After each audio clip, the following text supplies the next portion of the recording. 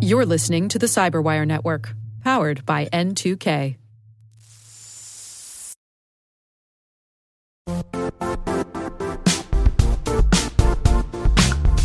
The IT world used to be simpler. You only had to secure and manage environments that you controlled. Then came new technologies and new ways to work. Now, employees, apps, and networks are everywhere. This means poor visibility, security gaps, and added risk. That's why Cloudflare created the first-ever connectivity cloud. Visit cloudflare.com to protect your business everywhere you do business.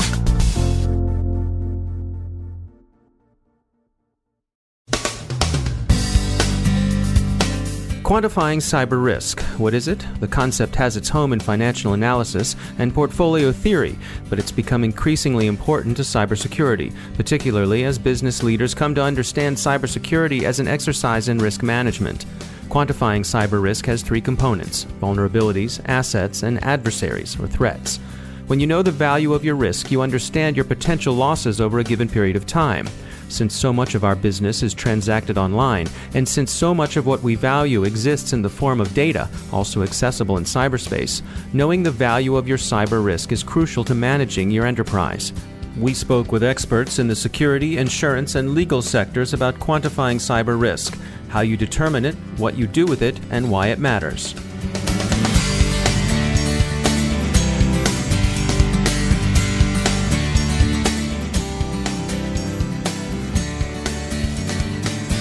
It's still a major challenge.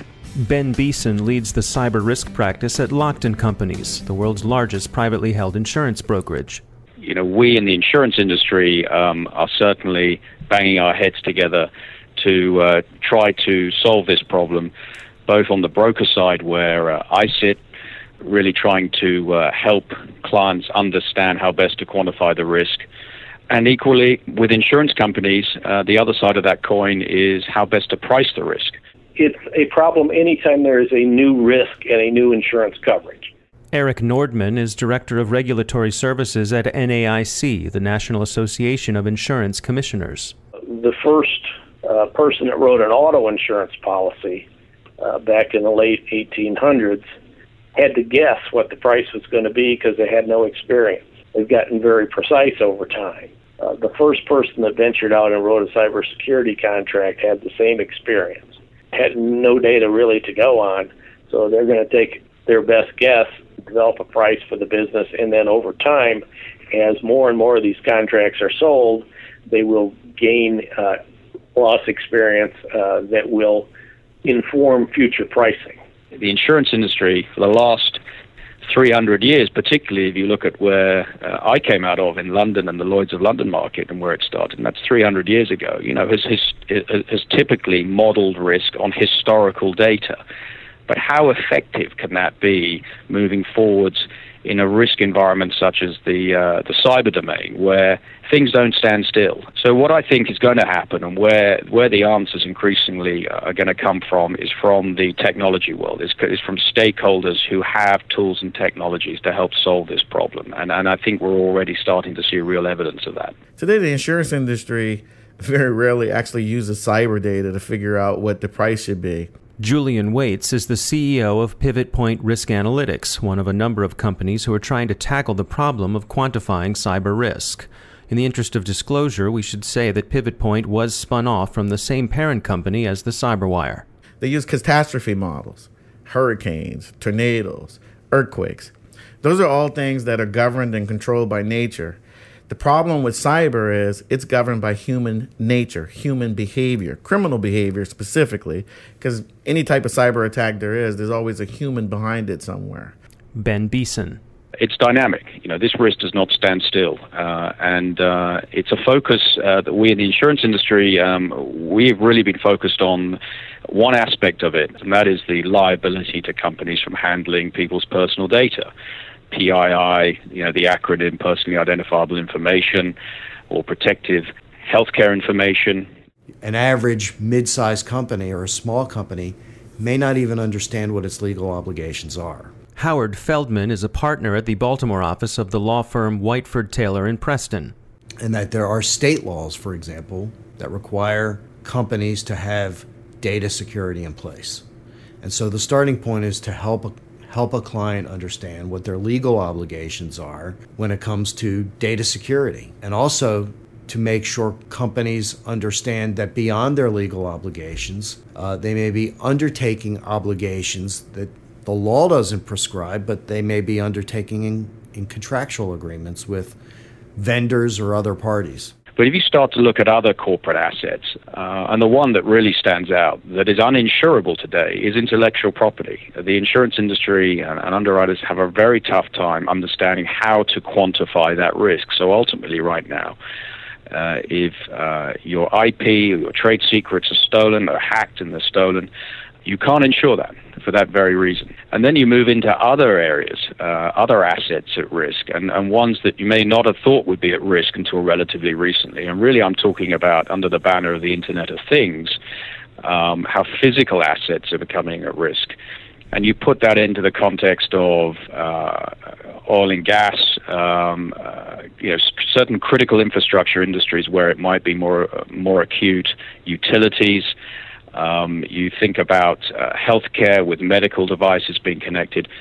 Those types of risks are leading to consequences, loss consequences that are now not just about liability driven, but more what we call first party driven, and issues of property damage, business interruption, and bodily injury. And it is so new right now that there is no actuarial data to quantify that type of risk. And so what you have now is a lot of ambiguity, particularly within the insurance industry, as to whether those types of risks are covered or not. An issue has been the disconnect between IT teams protecting the assets and boardrooms. I don't think that there was a clear understanding of how real it was and that there were true business implications. Emily Mossberg is a principal on Deloitte's Cyber Risk Services leadership team. I think that it was viewed as an IT problem, isolated to the protection of the IT systems, and there wasn't the connection between, well, what do those IT systems support, and how can that impact the business? There are, whether we like it or not, some level of silos within every enterprise. And I think that it was very siloed as a technical problem. And it just wasn't being talked about with the people that own the revenue, that own the customers and clients. Not through anybody's, fault. It just wasn't part of the everyday dialogue. If nothing else is achieved, it's to get management and technical staff to talk to each other, because cybersecurity really is a team sport. And there are a lot of stakeholders in a company that need to be talking to each other to make sure a company is adequately secure. And that could be the accounting department, human resources, marketing, as well as IT staff, because IT staff needs to understand, why is it important for marketing to be holding this kind of data? Do we really need 20 years of financial data stored in our system? Or do we need 20 years of consumer data and credit card information stored in our system? And so rather than operating in silos, those stakeholders in a company need to be talking to each other to translate to each other what their needs are and what the company's needs are. Until, let's say, very recently, organizations viewed cyber risk management as sort of a necessary evil. Jack Jones is the originator of the risk management framework known as Factor Analysis of Information Risk, or FAIR, and he's in charge of research and development at RiskLens, a provider of cyber risk management software. The auditors say we have to do it, or the regulators say we have to do it, and we will do the minimum possible. That presented a number of challenges. If that is sort of the management perspective, then they don't tend to take it seriously unless it's on fire. And so therefore, the professionals in our industry would tend to, in order to get any attention or any love at all, they would tend to portray things as on fire whether they were or not. The awareness in the boardroom is certainly there today, whereas it wasn't two two and a half years ago. And I think it's around the time of Target onwards that you start to see why that has happened, and that boardroom executives could be held accountable. And there's nothing like understanding that you personally could be held accountable to drive your focus. But then the next question is, well, how do I get an understanding of this problem? There's been a challenge since the dawn of this issue around what is the return on investment in cybersecurity and in mitigating your cyber risk. And there's been a ton of work around, well, how do we quantify that return on investment? And that's part of the reason why we have looked to change the game a little bit in terms of how you quantify this issue, to instead focus on, if there is an incident and there is a particular scenario that plays out, what would the overall value impact be? My background comes from systems management. And when I was in systems management, we did something called business continuity management. And the whole concept is if we were to lose the business due to some form of natural disaster, no matter what, we would get the core business items that were needed to run the business up and running as quickly as possible. Cyber hasn't done that. It's run behind the rest of the IT industry, and it's also what's most important. So it has to start with a business impact analysis.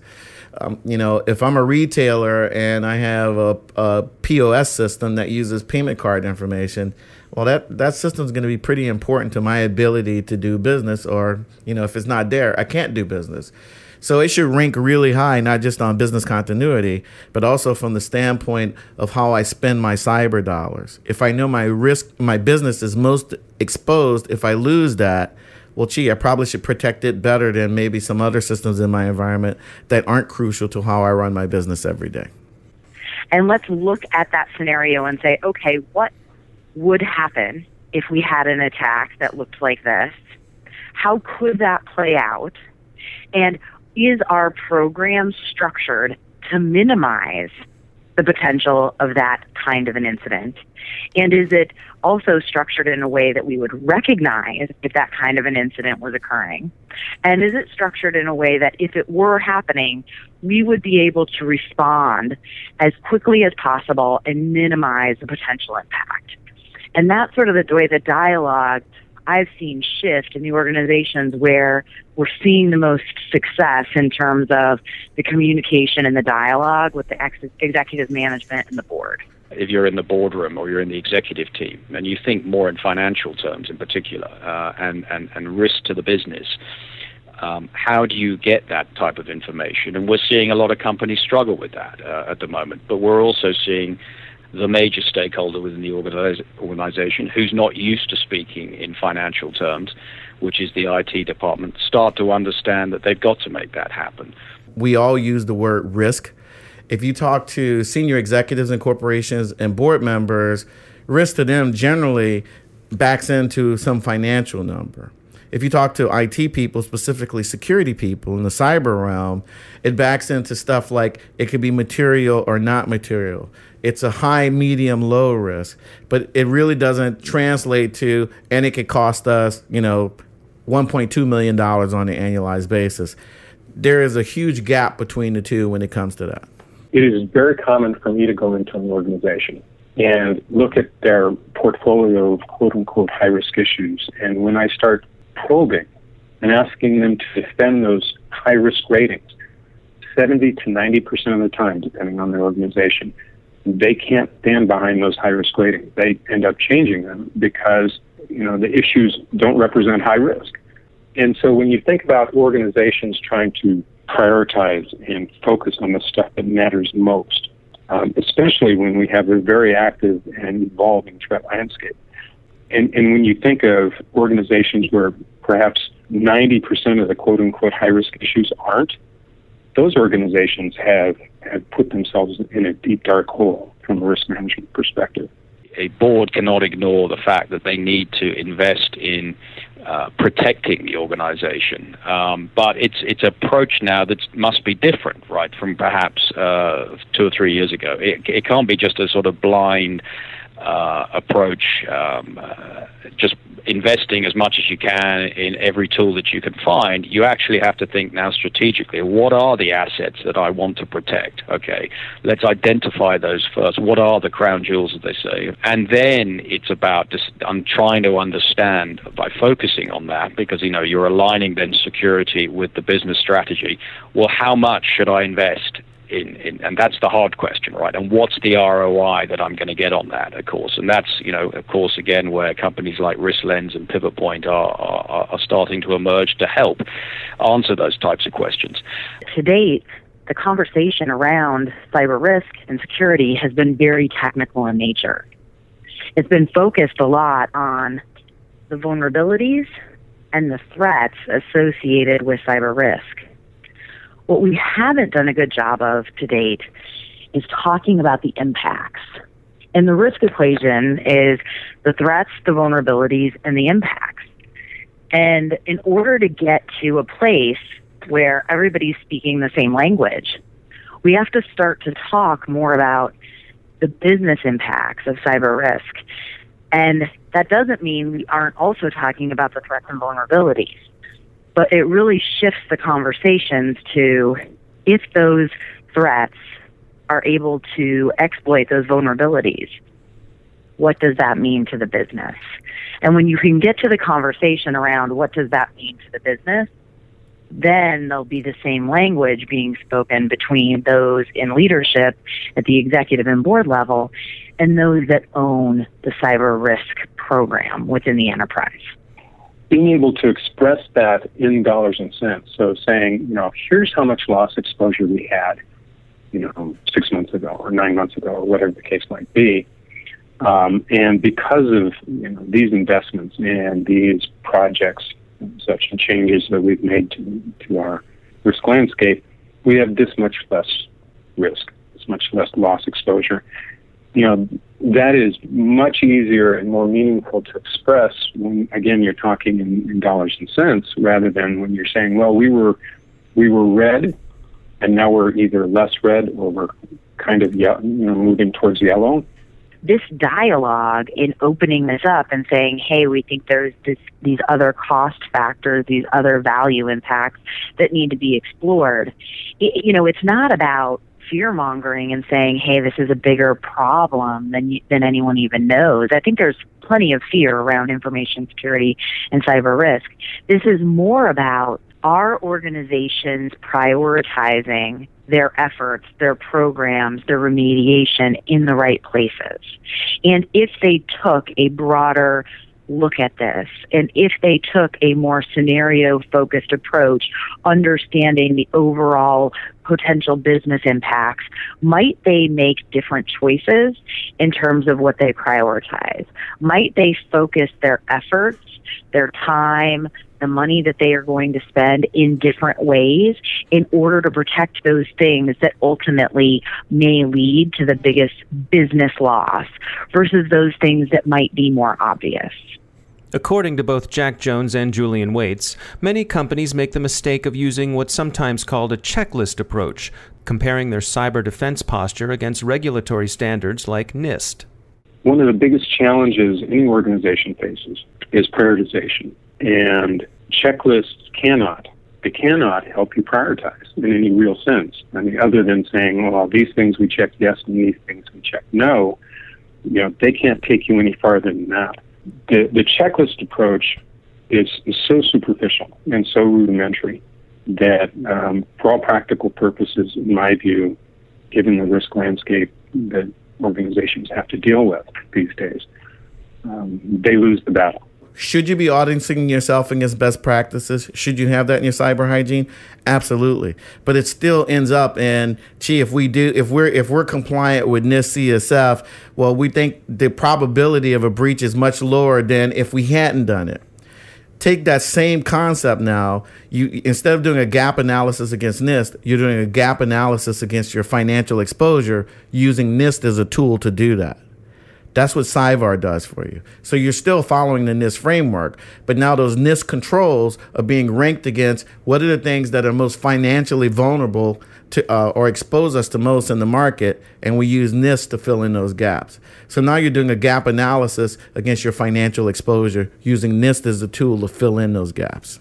Cybersecurity is not about checking the boxes and putting a written information security policy, getting it typed up and putting it in a binder or in a file. Howard Feldman. It's a constant evolving process of making sure that what you have in place is sufficient. And so what you have today may have to be looked at again in 6 months or in a year to make sure that the safeguards you have in place are adequate.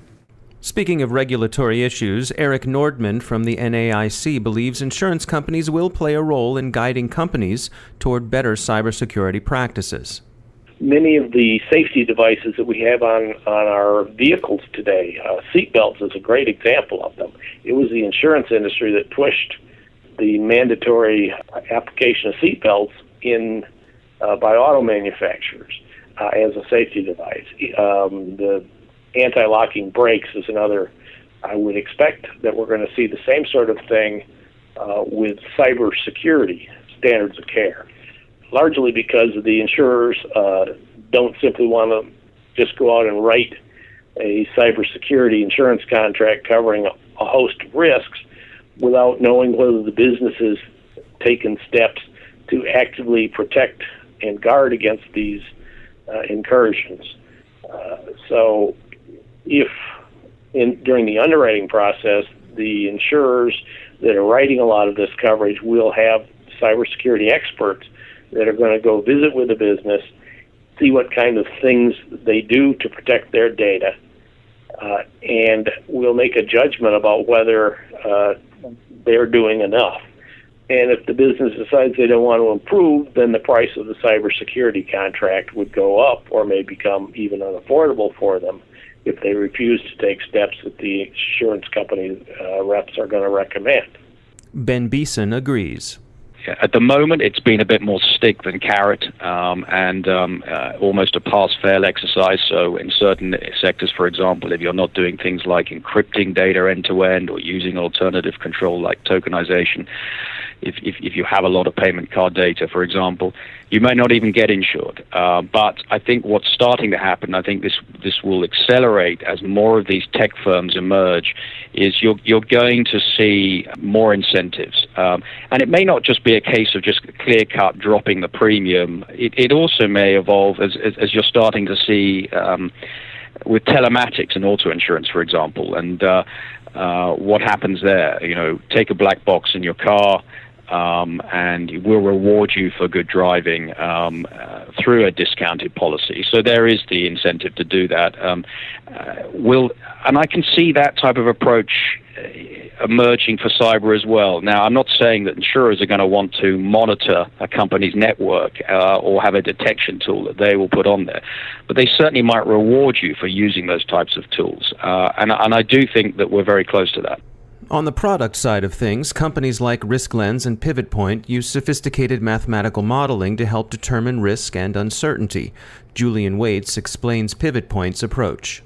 We do this thing called attack modeling, where we create a virtual model of someone's network once we get that information, and then we do our own virtualized pen testing against that network.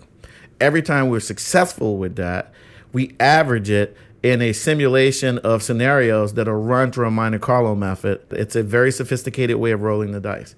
So with CyVAR, because of that, we on average do 500,000 to 1 million scenarios for each customer environment that we're modeling, because we want to make sure that we're highly accurate in what we do. And we think it takes that many samples before you can begin to predict something with some accuracy, especially when you're looking out into the future. We're constantly ingesting information from the industry. We have partners that we license threat intel data from. We have data that we generate on our own. And then we have breach data as it relates to financial impact across the industries and then specific impact. And then what we do is we benchmark that data against a specific customer's environment. So then we're averaging them. We're looking at them as a relative number against what's going on in the industry. All of our experts agree that organizations have to be willing to adapt and to be agile in such a rapidly evolving threat environment. Here's Deloitte's Emily Mossberg. I think that organizations really need to spend more energy and more time on data governance. And what I mean by that is, in many cases, a true understanding of an organization's data assets does not exist. There is no overarching enterprise data inventory, and there isn't a strong data classification system in place in order to allow and support the rollout of a prioritized risk-based cyber risk program. And so I think that there needs to be a movement towards this concept of data governance and ownership. Like it's a real true transformation of ownership of the risk, not just within an organization in IT, but across the enterprise. And the people in the business that own the data, that have collected the data or created the data or the information, need to understand that a cost of doing business is the protection of that information. Because ultimately, if that data, if that information is compromised through loss, through integrity degradation, through pure theft, the value to their business is going to decrease. Well, first and foremost, do not view cyber insurance as a replacement for mitigation or poor controls. It's not an either-or, as unfortunately still seems to be the perception by too many companies. You know, it complements what you should already be doing to mitigate risk to those identified critical assets that will be different, but to each organization depending on who you are.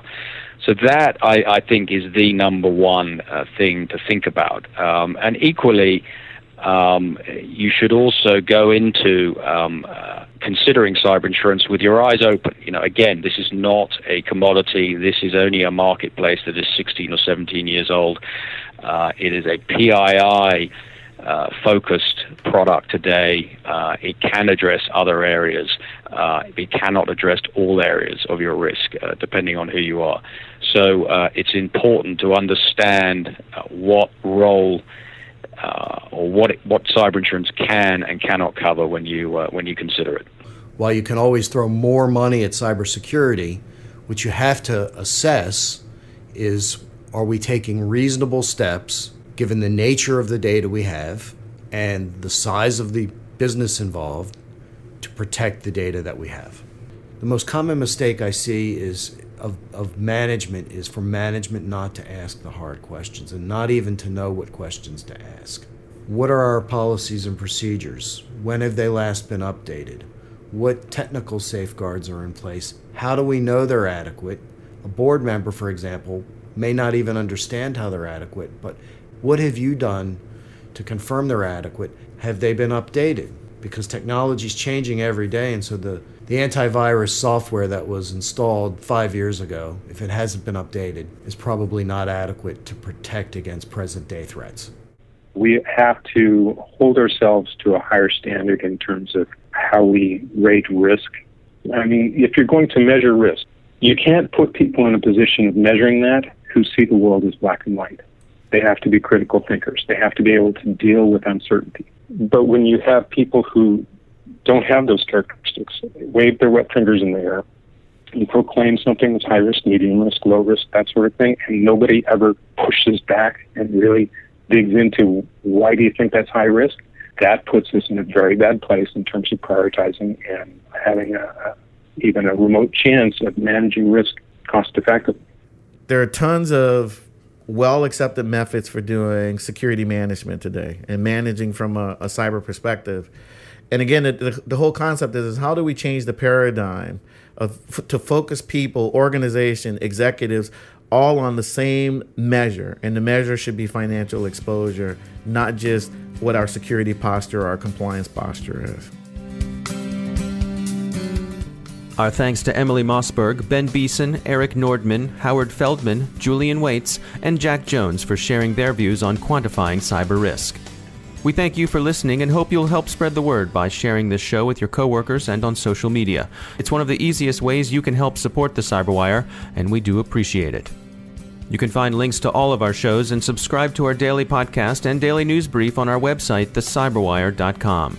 The Cyberwire is produced by Pratt Street Media. Our editor is John Petrick. Our social media editor is Jennifer Iben. Technical editor is Chris Russell. Executive editor is Peter Kilpie, and I'm Dave Bittner. Thanks for listening.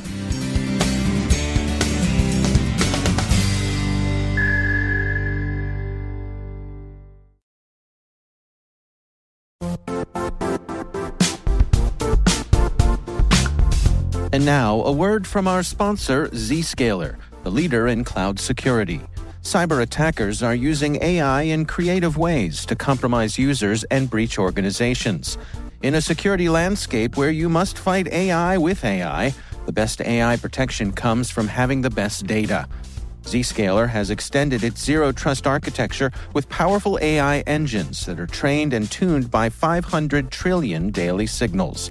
Learn more about Zscaler Zero Trust Plus AI to prevent ransomware and AI attacks. Experience your world secured. Visit zscaler.com/zerotrustai.